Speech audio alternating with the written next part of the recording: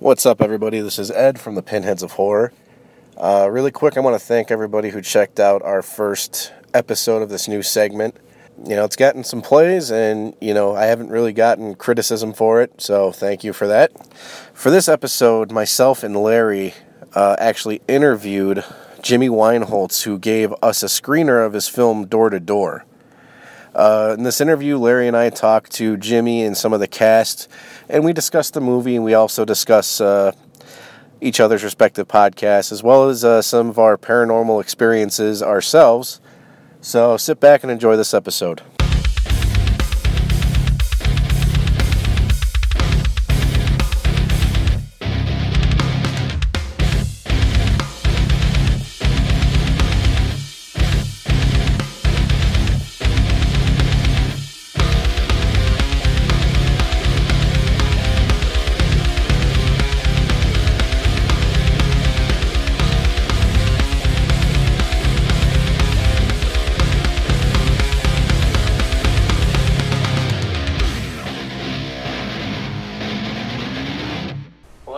Hey there. Hey, what's going on, man? Getting ready, setting everything up. How are you guys? We're doing good. It's me, Jimmy, and then Charlie, the guy who played the doorman. All right, man. I can't wait to get this going.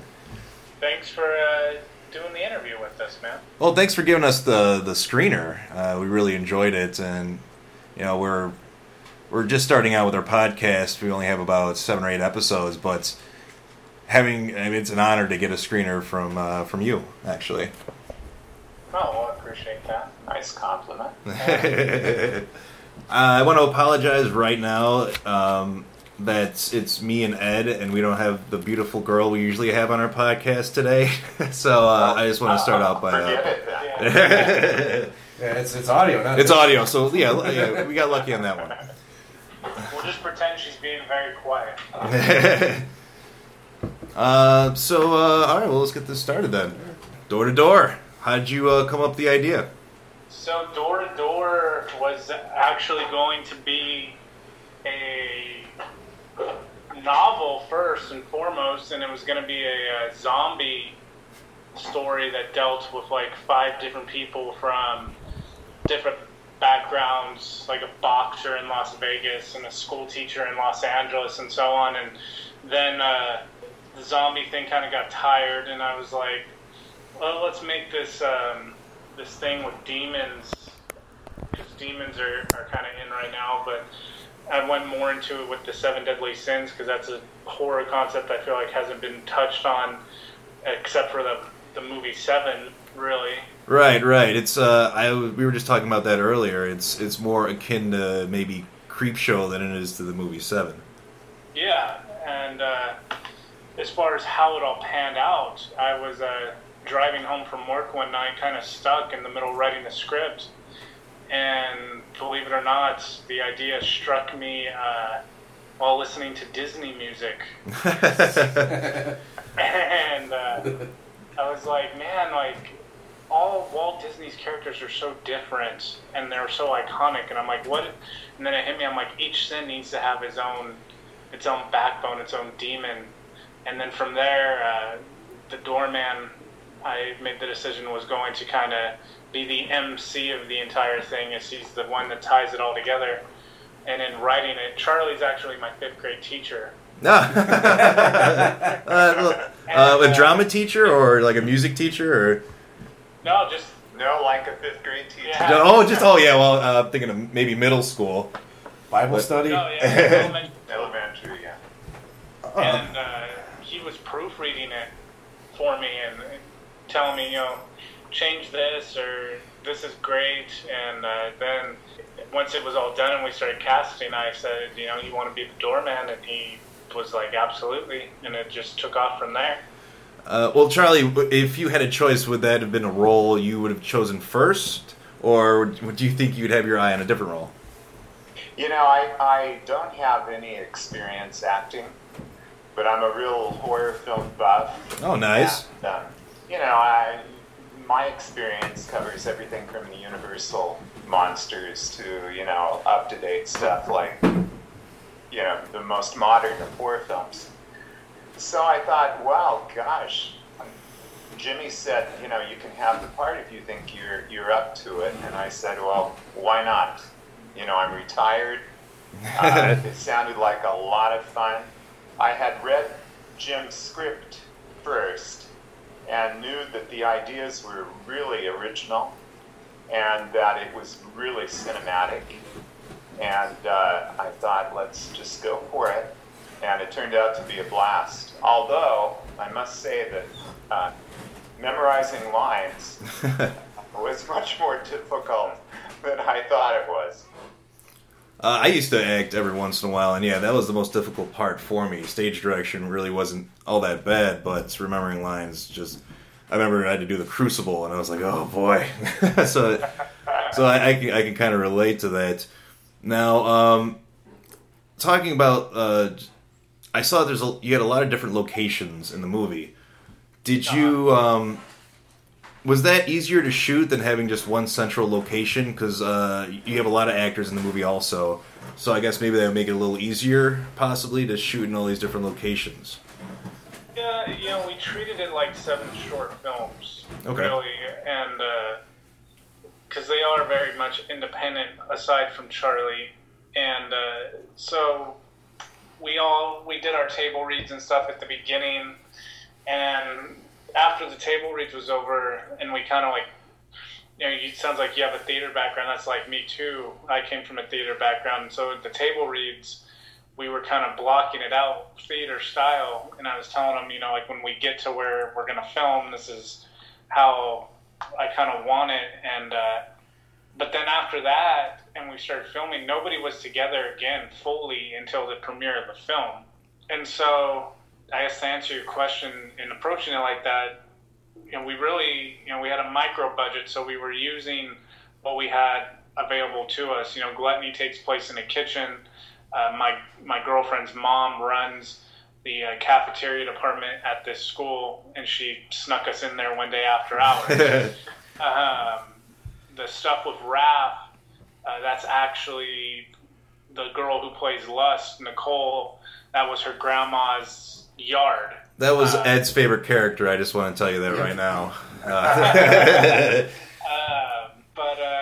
Yeah, man, it was just kind of like we dealt with what we had available to us because we did the whole thing for under $1,000, and so the lust scene is at my parents' house. The greed conversation, and when they find him taking the pills or with the money down his throat, that's all my place. The scene with Charlie and Aaron out on the porch, that's the outside of my house. So a lot of the stuff we used more than once, and they were all pretty much within a 15-mile radius of each other, so it wasn't too much moving around. But yeah, if we all did it, our next project is going to be mainly centered around one house, and I would see how that would be easier just because you don't have to pack up and move stuff around. But for this, where it was different days for each demon, it wasn't too bad.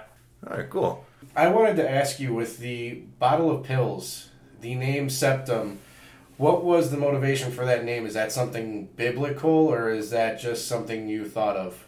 It's the Latin word for 7. Ah.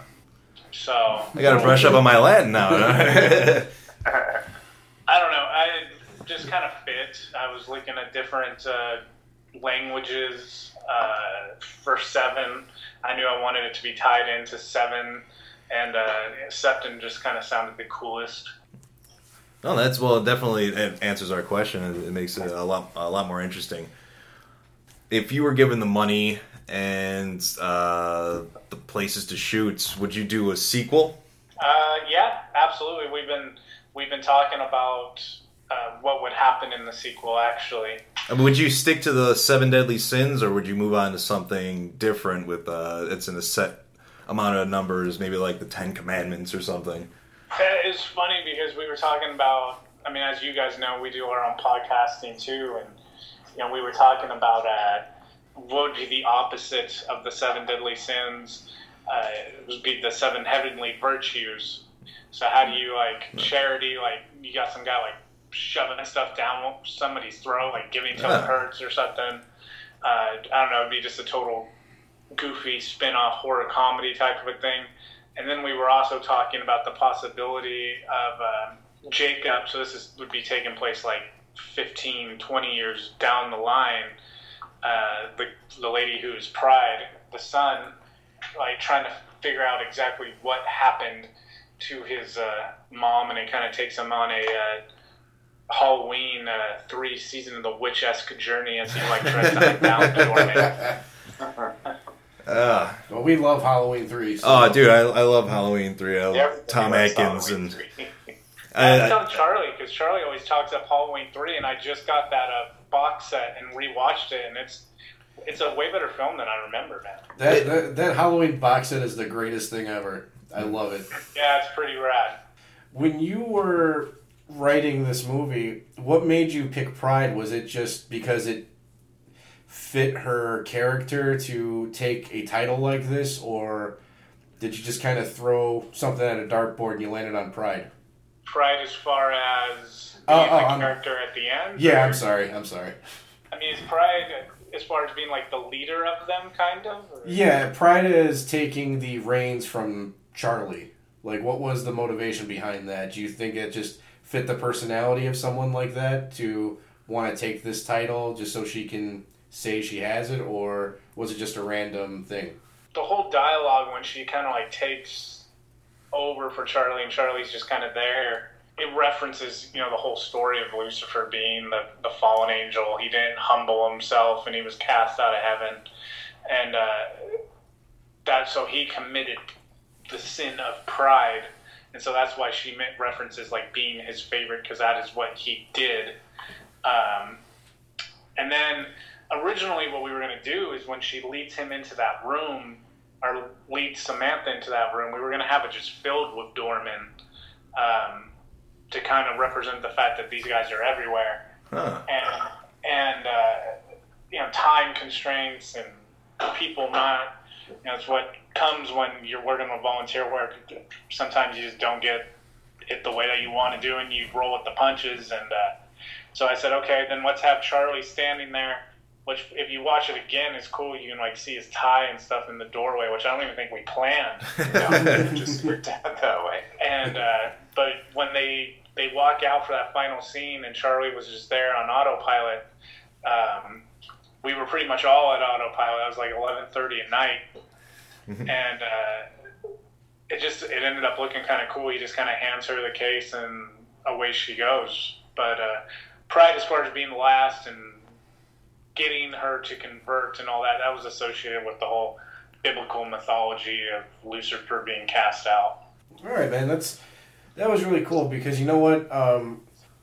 Me, probably 7-8 years ago, would have looked at this movie and laughed at it and, said a bunch of things. But as I've gotten older and, I won't say mature, but wiser in my years, I commend you so much for making this, because, I've met so many people who say they're going to do this, they're going to do something great.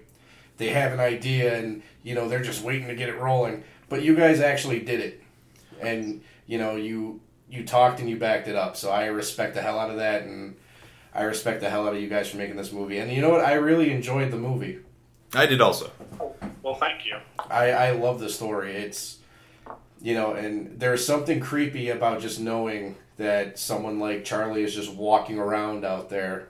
Oh, thanks a lot. I don't mean it that way. I mean the character yes. that you portray, the doorman, not you. Yeah. Well, you got to say that because he's actually outside your window, right? Damn first floor. Yeah. Man, I mean, we're coming from like nothing. The way that it fell together, film student, and my director of photography is a student of art, and that's about what we had to our name as far as what we did. And the next thing that we're doing this web series, which is like little 5-minute episodes, and compared to this is like super easy. And about halfway through making this thing, we all looked at each other and said, well, we just totally did this in the complete wrong order of learning. But we learned a lot with it, and it's definitely got its constraints to the amount of money that we had to do it, but we're pretty proud of the thing. So I appreciate the fact that you guys liked it. Yeah, if you don't mind me asking, how much was the budget? We filmed it for about $700. Oh, nice. Yeah, that's really impressive what you do with $700. I mean, you had great lighting, and your editing was great, I thought, also. So it just goes to show you that $700 can go a long way, and that's, especially with technology today, too, that anything is possible, and you should just go out and do what you say you're going to do, just like Ed said. Yeah, it's pretty, I mean, shout out to Jordan, Andrew, Alex, all the people who put in countless hours of just volunteer, because that's what it came down to. All the actors that you saw, all the post-production work, which is the real work, all that was just all of us trying to get this thing done. So it is pretty cool. And how long did it take? Just not post or anything, but just shooting. To shoot the thing? So we started filming right after Halloween, so it'd be first week in November. And very much like yourselves, we all have day jobs, minus Charlie. And so we would film for like two days. Some weeks we'd film 4 days. Some other weeks, I was telling my assistant director, I wish we would have kept a ledger so we knew exactly. But I'd want to say we did it in like 20 days, between 20 and 22 days total. Oh, nice. So spread out probably like 2-3 months. No, yeah. If you want to like the exact calendar, so no, not exact. Ballpark maybe. Yeah, we like. So I want to say we started filming the first week in November, and Charlie and I went around and did the pickup shots of him walking around the neighborhood like the week after Christmas. Oh, okay. Which Charlie walking around neighborhood, I can get you. He's especially in the cemetery. He was. You know what? I actually I feel bad for saying this. I listened to your podcast for the first time today at work because which one did you catch? Oh, I'm sorry, I'm spaced on the name. You were talking to Reaper, the paranormal investigator. Oh, okay, yeah. The witching hour, all the paranormal stuff, yeah. You know what? And hearing it, I love how he basically said that everything you see on TV is bullshit. that was amazing. And you know what? I actually did have my own paranormal experience at my last job. If you'd like, I will tell you about it. And you can yeah, man. All right. I was working the graveyard shift. I used to do security at a mall, and we had a medical building in our facility. My job during the day would be to basically open it up for the nurses and doctors, and there's been rumors that it's been haunted since I started working there. This was like 7 years ago. So I was like, yeah, whatever. I go down there, open up the garage, I get in the elevator, and I hit the ground button, and the elevator does not go to the ground. It goes to the 7th floor. And I was like, oh, maybe a cleaning person's in here. When I get to the 6th floor, my radio just goes fucking ballistic with static. And as I get closer to the 7th floor, I'm like, oh my god, what is going to be behind these doors? Not the cleaning lady, I don't think. Not the cleaning lady. Yeah. There was nothing behind the doors, but it was enough to creep me the fuck out. And yeah, I can imagine. You know, I'm a big dude. I could be intimidating when I want to be, but that was enough to like scare me out of I don't want to be in there by myself ever again. Yeah, hospitals are freaky, man. Yeah, I work in one. The energy that's in hospitals, you know, I don't. A lot of a good amount of death happens there. Oh man, my paranormal. I don't know if you want to hear our paranormal. You may have heard I want to hear it. I can't remember that. That episode was a while ago, me talking to the guy, but yeah, our house that we're at now, my girlfriend and I, is it's pretty haunted, and she's seen the thing, full body apparition, bent over petting our dog in the middle of the night, and Oh, jeez. Yeah. So I usually... What kind of a dog is it? She's like a little terrier poodle mix. Yeah, so it likes the attention. She's not intimidating in the slightest. And but I usually get up before her and go to the gym like pretty early in the morning because I now work for the school district. So you talk about full circle: Charlie teaching, Jimmy making a film, Charlie. But so I go get up early, go to the gym, and I'll usually take the dog out with me or whatever. Well, she wakes up one morning and sees what she assumes is me bent over petting the dog, and when this thing realizes that she's kind of watching him, it stands up and it leaves. And she calls out, "You're not going to say goodbye." And I then sit up in bed and go, "What are you talking about?" And from that point forward, I mean, there have been stuff that had happened before she moved in, but now you'll see movement out of the corner of your eye, you'll hear footsteps, that kind of stuff. But more often than not, it seems like it interacts with her more than me now, and she says that she'll say, like, "Don't scare me," or "Leave me alone, please," and it does. So. Hey, well, at least he listens, right? Yeah. One thing I want to touch on is, you brought up how it was everybody collectively working together to make this happen. And as you watch the movie, you get that idea that was a very strong notion that everyone had, because no one's trying to outstage anybody. No one's trying to be the noise in the room, per se. And I thought that was very admirable. It's just everybody working together to make it happen, because that's the only way it's going to happen, is everyone cooperates, everyone works together, everyone's on the same page. For the volunteers you had, I don't know how many of them were professional actors, but I really enjoyed their work. Well, they'll definitely appreciate hearing that. Yeah, that's a nice compliment. So they pretty much friends, or were they just maybe you put an ad in the paper? Yeah, well, I mean, we did ads like on Facebook, stuff like that, through the Horrific Network, and local word of mouth with other teachers, or Andrew, the DP, works at a college.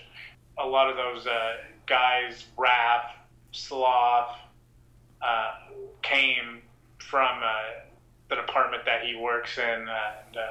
But Charlie will tell you, like, the only ones that had any acting experience at all were Dave, the guy who played Gene, and then Jordan, the girl who played Monica. And everybody else, this was kind of their first go at it. But for some of them, Charlie, when you were reading like the table readings and stuff, it's kind of like you just kind of knew that they fit the role, yeah? Yeah, they were perfect, and a lot of them just had the look. I mean, it was... Yeah, like that. Where'd you get that big metal dude from? The big metal dude, the guy who played Raph? Yeah, was that? Yeah, Raph. He's actually a student at the local college, Will. And so when we were doing concept art and stuff, I was telling the guys who did the sketches and Andrew and the people trying to find people for me, I said I wanted a Otis Driftwood look with a pro wrestler physique. pretty dead on right there. They sent me some pictures of Will, and he had his hair like all in front of his face and stuff, and I'm like, yeah, that's the guy. And so he came and he read, and he's very, very shy guy. And so it took a while for us to, like, we were literally having to like yell at him to try to get him to get amped up a little bit about yelling at Chris. And Chris is not a very shy guy. Chris was trying to amp him up too, and but he finally came across there as he's getting down, and he's actually getting all those shots, POV shots, is me holding the camera. And so in between, I'm like, Will, you gotta just yell, man, yell. So finally I got him when he's looking straight into the camera to yell a little bit. Yeah, you know what? He was really good. He scared the hell out of me. Yeah, I wouldn't want to mess with that dude. That was the scene with the most non-practical After Effects too, like his voice and the thumping with his feet and all that. That is like, that was towards the end of our editing, and we're discovering some of the tricks of the trade that may work for future endeavors. But yeah, that was a fun day. It looked like it was fun. That's not Charlie in the trailer. Okay. If you watch that scene again, which I'm glad you guys don't know what I'm talking about, because it's not as No, obvious. you know what? I think I do. I think that was, it's on your site, right? Yeah, so if you watch... Yeah. No, not the trailer, not the movie trailer, but the trailer in that raft scene. There's one of the ghoul guys is in the trailer with a big stick. Oh, that's the... The doorman was moonlighting. Yeah. He moonlights his death on the weekends. That's Yeah, that's it. Hey, Charlie's retired. He's got stuff to do, too. You know, I do a lot of lurking. Lurking is kind of my retirement job. Well, I'm going to go back to that. I mean, just those scenes of you walking through the neighborhood, just looking around, you know, Yeah. not having that face of you're lost, but that face of, you know... I'm looking for something. It's close. Exactly. Those scenes were amazing, and I applaud you, sir. Very well done. Oh, thank you. That was... I think you're applauding Jimmy and I. But I will say one thing about the graveyard scene. You know, we did the pickup scenes after Christmas, and we were walking through the graveyard, and it just happened to be one of those days that would be perfect for a horror film. I mean, it was overcast. There was this wind that was blowing through the trees, and you're getting these rustling of trees. And we're walking along, and Jim's filming me. And we come right to this gigantic headstone. And the name on the headstone was Fortune. So we both looked at each other and we thought, God, what a perfect place to stop, considering the whole film is about, you know, people's fortunes and how they can be changed if they give in to temptation. So that was kind of a special day. Yeah. The other time Charlie walking around the neighborhood, come to find out one of his wife's buddies is my neighbor around the corner, and she's out there gardening. And all of a sudden, here comes Charlie, and we had the full crew that day. So we had me, cameras like dangling around my neck. I'm carrying a tripod, Andrew Jordan tripods, cameras, and then a little bit behind is Charlie. And this lady, she just stands up, and you would have thought that she would have just sounded like a special ed school bus just burst into flames in front of her house. And she looked at Charlie, and she's like squinting. And she's like, "Is that Charlie?" And he's like, "Oh yeah, hi Cindy." And she's like, "What are you doing? What are you doing out here?" "Oh, we're making a movie." "Well, this is just very weird, Charlie." I said it about 5 times. Yeah. So he has creepy effect in real life too, as the doorman of Yeah, really. That's one of the greatest things I've ever heard. So, before we wrap up, I did want to ask you one thing. You know, I did notice that in the first part of the movie, Envy, with the sisters, you know, it's very relatable to me because I have 2 older sisters. I'm the youngest one. You know, it brought me back to the times when they were mad at each other about something. And it's like you just play it out and wait. So that was actually kind of cool for me because it was very relatable on a level. The dad, yeah.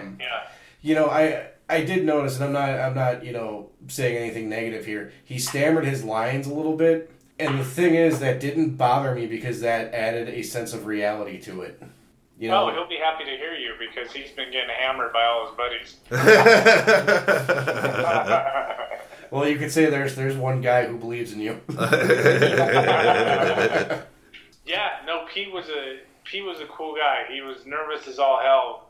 Once we turned it on, it was funny to see because he was super like laid back and chill a few days ahead of us filming, and So Pete works with the girl who plays Jill, father, in real life. They work side by side. And so they were talking about it, and Jill's real name is Cicely. Cicely's dad, Rick, and Pete would be like talking about how Cicely's getting ready, and Pete's like, yeah, I'm pretty ready, and I go talk to him every once in a while leading up as we're filming other stuff, and he just seems so this is going to be no big deal whatsoever. And we get out to that store, and the lights go on and the cameras go on, and he like the stammering and stuff. It took him a while to get comfortable. It's understandable. He's taking a lot of teasing. I mean, I feel the same way about roller coasters. I'm ready to do this, and then I get all the way up to the front of the line, and I'm like, oh, I'm dead. Fuck this. Yeah, and I want to leave really bad. So, but anyway, thank you guys very much for giving us this screener and this interview, and we enjoyed the movie a lot, and hope to hear and see more from you guys soon. Yeah, definitely, man. We are, like I mentioned, we're starting to get ready to film. We're doing a web series in the summer, and then we are going to do a creature film at the beginning of 2017. So you'll definitely be seeing some stuff out of us. Oh, sweet. Can't wait. All right, and you know what? While we have you guys, go ahead and plug your podcasts and where they can find you. Sure. So you can find us the easiest way to do it. We have since switched websites, so it's the Horrific Network .wix.com, and then for whatever reason Wix makes you add a little // thing with your own thing, so it's the horrificnetwork.wix.com /THNPC for Horrific Network podcast there, and then you can find us, just search Horrific Network on Twitter or Facebook, and that'll take you to our social media stuff. All right, awesome. And if they want to find Door to Door, where can they find that? Yeah, Door to Door. Same thing on Twitter and Facebook. If you just do Door to Door 2016, we should be the first thing that you see there. And then the actual website is doortodor.myfreesites.net. All right.